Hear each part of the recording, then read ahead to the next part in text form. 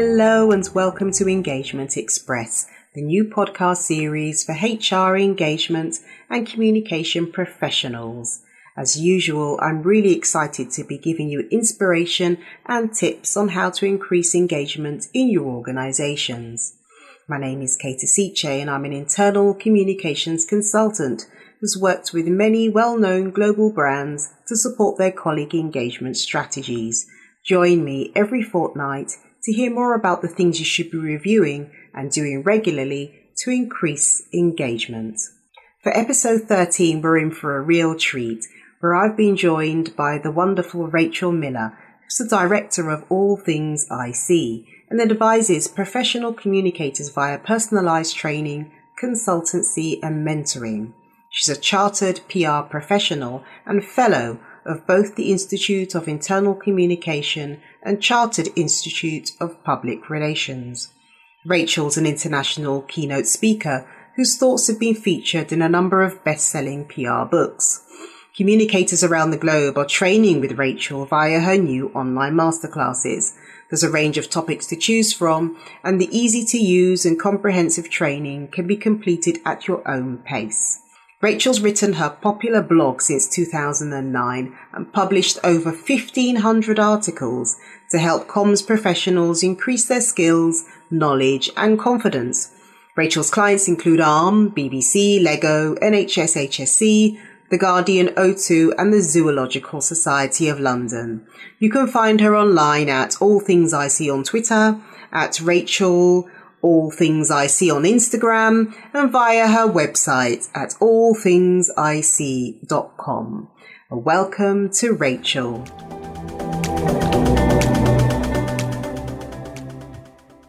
I'm absolutely delighted to have you as a guest on Engagement Express. I have an ambition to interview the stalwarts of the industry and just get their views and their takes on engagement. So really pleased to have you here, Rachel. Thank you. Thank you for inviting me. So just as a starting point, I wanted to get your view generally about engagement and your perception of it, because I've had a few contentious conversations with people on platforms like LinkedIn about engagement. And to some extent, I do agree with the dissenters who say that engagement is not something that you can really capture. And I don't really talk about engagement per se in the podcast, even though it's the title of the podcast. I try to talk about the activities that you need to do to enable it. So just wanted to get your position on engagement as a topic. I think there's a real lack of clarity. So I think I'm not surprised by those comments. I think often I find through my work that when there's confusion around engagement, it's because it means different things to different people. So starting point always for me is to provide clarity in terms of, are we talking about the same thing? Because sometimes I know that you're speaking to David and Nita from Engage for Success. Sometimes I use a definition from Engage for Success about creating the conditions for employees to thrive. But sometimes when I'm communicating with clients and I'm really unpicking, what do you mean by engagement? Sometimes they mean interaction. They talk about, how people engage with content, and they mean reading content. And that's very different to my understanding of employee engagement. So yeah. I'm not surprised that there's comments like that, because that lack of clarity leads to confusion. And therefore, if we're talking on different pages, it's very difficult to have a well-informed discussion if people's mindsets are completely different. Yeah, agreed. And most of those contentious conversations I've been having come from a good place, in that they feel as though the people I'm talking to don't fully understand what engagement is already. So they're looking for clarity, as you say. And the 4 pillars that have been outlined by Nita and David so clearly in the Engage for Success report have really broken it down into easy to understand segments, which people sometimes remember and sometimes don't. But I have a strong view that there's nothing wrong with exploring further within those pillars or even outside of them, what more can be done to increase engagement and to look at how employees can be engaged in the workplace. That's the way I look at it. Yeah, I think that's the right way to look at it. I think the problem, with the pillars, I think they're fantastic. So if you think about them, when they came out, 2008, 9, yeah, the wording in them was quite unusual for the mindset of most organizations. So things like, integrity, employee voice, strategic narrative, and what's the fourth one? Hold on. Integrity, strategic narrative, engaging managers, and employee voice. Engaging managers, that was the missing one. So I remember when they came out, the language was around well-being, and I remember having to Google well-being because we didn't really talk about well-being so much back in 2009. But now when we think about our organizations, the way they communicate, the way they want to interact with their employees, it's very much, well-being and mental health and well-being are at the heart of that. Making sure that we're checking in with our employees, making sure that their conditions that we're creating for them to thrive include their mental health and well-being. So I think I see the drivers a lot. I see the four enablers or drivers a lot in my work, particularly when people are doing internal comm strategies and they're maybe responsible for engagement. And they're looking at how do we organise ourselves to make sure that we're keeping an eye on strategic narrative, integrity, engaging managers, etc. So I think my view is often what's taken away, often what's changed is the stretch stuff. So if you think about the enablers as is, employee voice is not just about giving everyone a voice in the organisation, but it's enabling them to challenge decisions. And that is often missing, and that is often what's removed. So I think great to have an understanding of the theory, but the application is often where the nuances come for different organisations. And I think sometimes if you remove that, it's not just about giving your people a voice and taking, what they say very seriously, but giving them the opportunity to challenge feels very different than paying lip service, if you like, having an opportunity for them to have their say. It's what you do with it. And I think the sweet spot for me in engagement is, what do you do when you've got those comments? How seriously do you take them? What actions do you take? And how are you demonstrating that engagement is not just an annual survey? Exactly. I totally agree with that viewpoint. And I was having a conversation with Advita Patel from Comms Rebel recently, and she also spoke about the importance of employee voice and having that opportunity to talk about contentious issues and issues that aren't necessarily comfortable. And it's what you do with that information. So when people think of engagement, they think of sort of sunshine and flowers and roses and chocolates. And it's often not that. It's often difficult and laborious and cumbersome and contentious. And, all of those things put people off. So I think it's human, isn't it? I think described there is, it's the way that we communicate as humans and therefore the way we work as humans. So that's right. It's entirely appropriate and right that you have that balance. I think if everything is all sunshine and roses, that doesn't reflect the reality, doesn't reflect the reality of life and work particularly. And I know you're obviously coming at this from an internal communications perspective and understanding internal comms as well as you do. I'd like to ask you what your thoughts are on how internal communications can feed into engagement, because often it's put on our table as specialists to increase engagement. But of course, it's much more than just internal comms. Yes, it's an integral, very important piece of the puzzle, but it's not everything. So I wanted to get your idea on that, perception that IC is engagement and how IC can partner with the rest of the organisation to create the right environment. I had this conversation a lot with clients in terms of who owns what, and there's often a bit of a bun fight in terms of, where do things sit and where does the budget sit and where do responsibilities sit. And if I think about internal communication, it's too important to be left down to one team, one department, one person. It's everybody's responsibility. If you have an internal comms function, we are the centre of expertise and the centre of excellence to role model what good behaviour looks like and good communication looks like.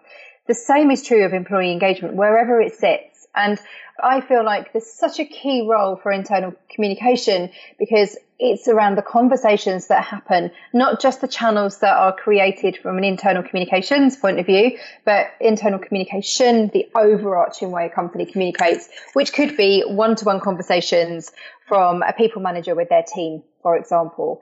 And part of the creating the conditions for our employees to thrive is are those conversations as productive as they possibly can be? Do our line managers have the right communication skills to really nurture their employees and their team so they can feel engaged and they can feel motivated and can feel inspired? So for me, internal comms and engagement go hand in glove, but it shouldn't just be the responsibility of internal comms or of HR. Employee engagement is a business-wide concern. And if it's not, it should be, because you can feel the tangible difference when employees are engaged, and conversely, you can feel the tangible difference when employees are not engaged and they are, there's silos and very fragmented organisation. The experience you have as an employee feels so different when it's broken.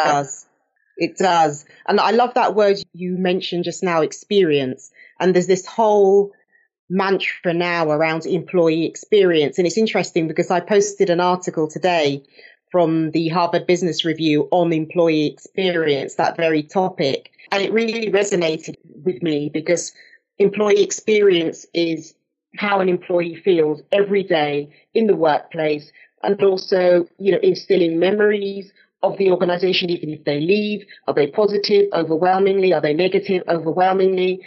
And it's really interesting for me to look at that because that's very much a new area in terms of HR, the employee experience and looking at engagement as part of the employee experience. What are your perceptions, if you have any viewpoints, on this emergence of employee experience function and the new engagement roles that are being created?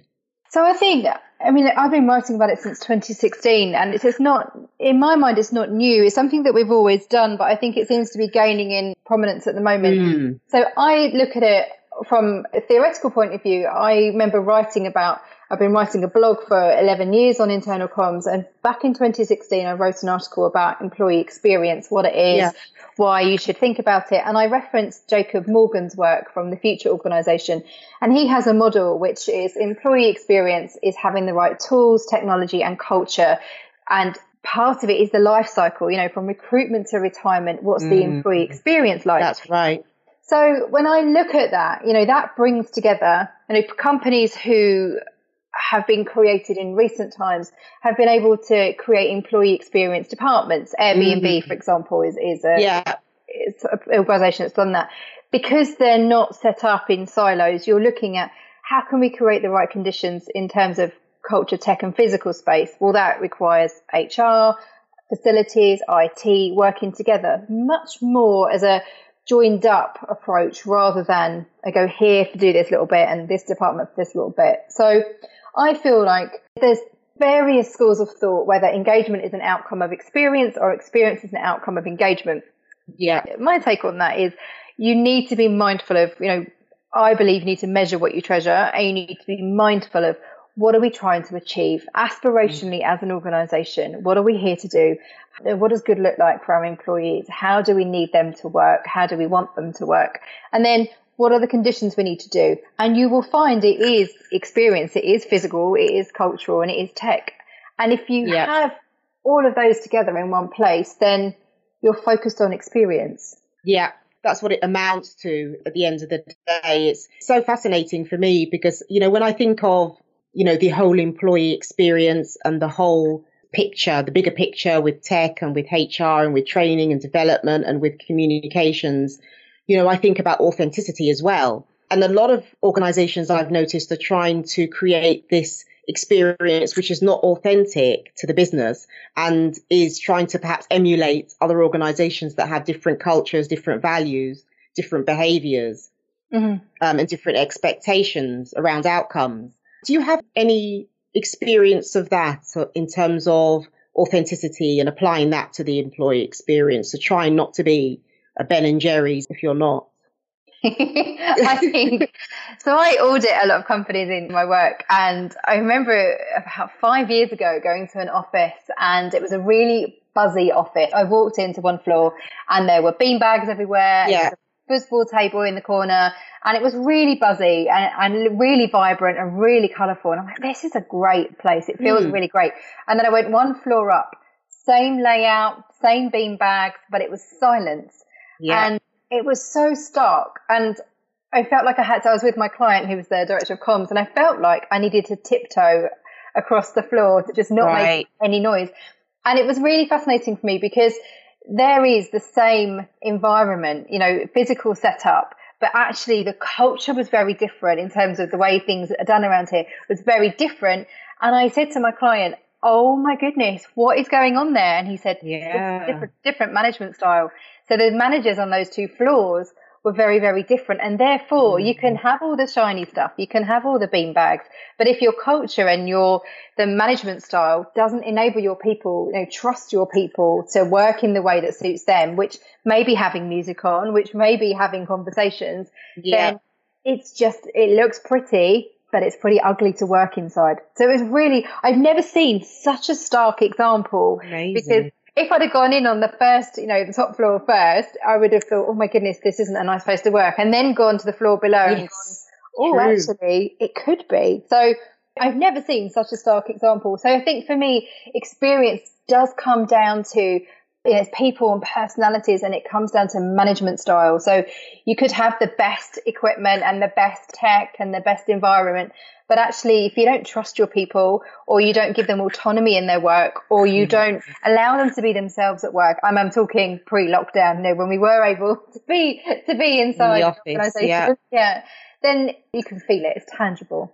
It is tangible. And it's funny how, I'm a fairly sensitive person myself. And whenever I walk into an office or a company or an organization premises, I always get a feeling very quickly for what the atmosphere is like. It's funny how as a human you can absorb that very quickly and tell whether it's good or bad, whether it's positive or negative. There are different energies, which sounds quite difficult to pin down, but it's something that you just feel. And if it's a low, sort of a down feeling, it does have an impact, if you're going into that every single day. It does. So I have an unofficial test. I have a cup of tea test, I call it. So I spend a lot of time going to lots of different organisations, and I completely understand what you're saying. When I walk in, I imagine I'm there for an interview.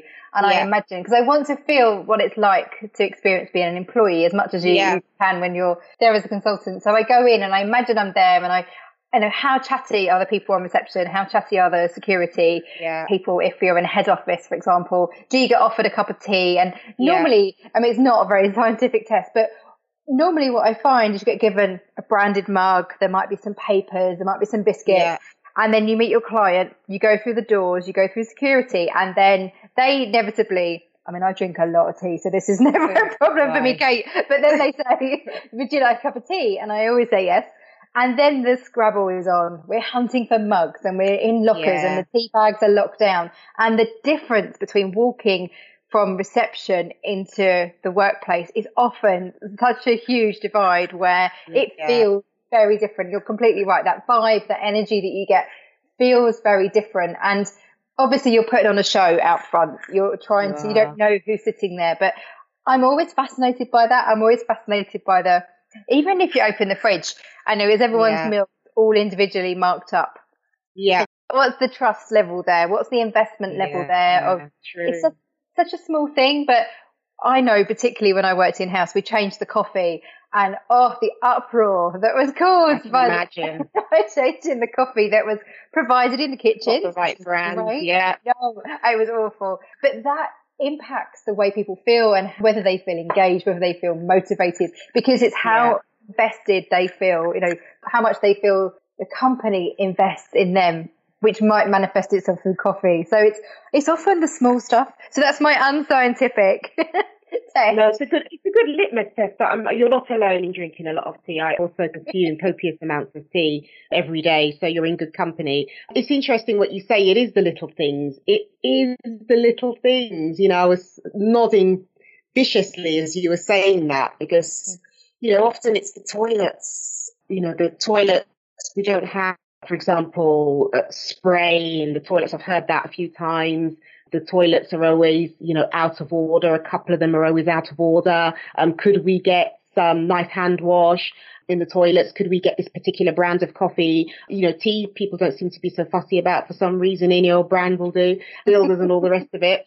And, a decor, people have said, I've seen companies where employees have put down on the survey, could we get some pictures? Could we get some art? Could we get some imagery, some visuals?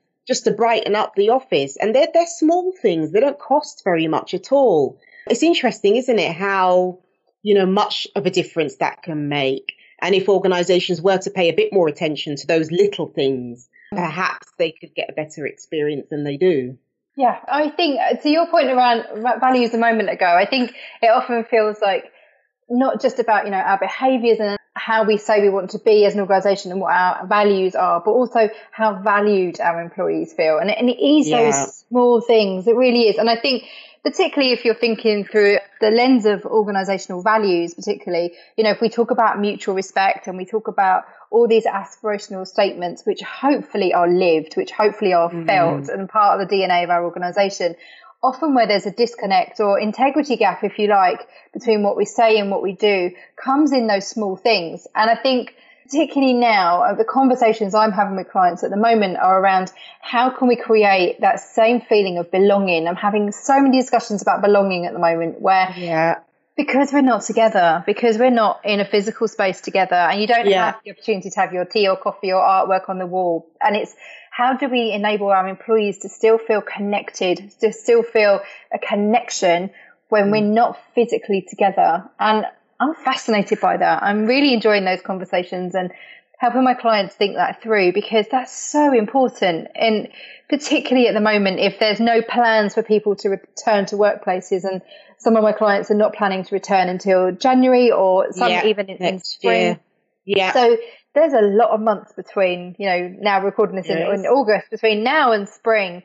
That's a huge opportunity to disengage a lot of people if you don't do it right. So I think it's a really good point. I'm having very similar conversations about how to create that shared experience when you're remote. And I've seen some really interesting initiatives put into play. For example, shows after work that are done virtually, sort of mystery dinner, murder mystery, dinner and murder thing. The British people love their murder mysteries, so that's really popular as well. Great. Tea and coffee, a tea, sort of British tea time at 3:00. Everyone logs on and has their scones and their tea, etc. So there's some really innovative ideas that are sort of being brought. And it's funny how necessity is the mother of invention. I think that's now more true than it's ever been. And we're having to think differently. Before I let you go, I wanted to ask you two more questions. The first one being how you see IC today, with the whole transition of IC being much more of an integral part of the business planning, with the emergence of the crisis and the focus on engaging employees during this time of remote working, and IC having a better seat at the table. I don't necessarily think they've got where they need to be. Where do you see IC today as opposed to where it was pre-COVID, and perhaps where you see it going in the future? So I would love to say that we are strategic business partners and that we are influencing and negotiating and persuading at all levels and doing what we've always wanted to do. And for many organisations, that is true. For many organisations, it still feels like business as usual, and it still feels, in so much as we're still trying to influence and we're still trying to negotiate and still trying to persuade. And what I'm observing, there's two camps for me, where some people I'm working with are, the time has come, finally. People are turning to us and saying, what do we need to do? Help us understand what we need to do. And then other people going off and making decisions and then come into the comms team and saying, can you just send this out? So I would love for us to all be in that first camp where we just feel, really able to do everything we need to be inside our organisations and to really help our organisations communicate well at the right time, in the right way, to make sure our employees have got the right information at the right time to do their jobs. But it's just not the case. It's not across the board. So I would love to say that. I would love for that to be the case. But what I am seeing is internal communicators working incredibly hard. If we thought we worked hard before, oh my goodness, there's a real concern for me there in terms of mental health and well-being. People are, adrenaline gets you through when you're in crisis comms mode, which is what we have been in. That adrenaline carries you through. But right now it feels like the relentless pace, it kind of wanes a little bit, and then there'll be a local lockdown and it ramps up again, or there'll be something that happens and it ramps up again. So I feel like there's never been a more interesting time to work in internal comms. I'm so proud of all the work that I've observed people doing, and I'm certainly trying to support them as much as I can with content and ideas and sharing resources, because in such a visible position, more now than ever before.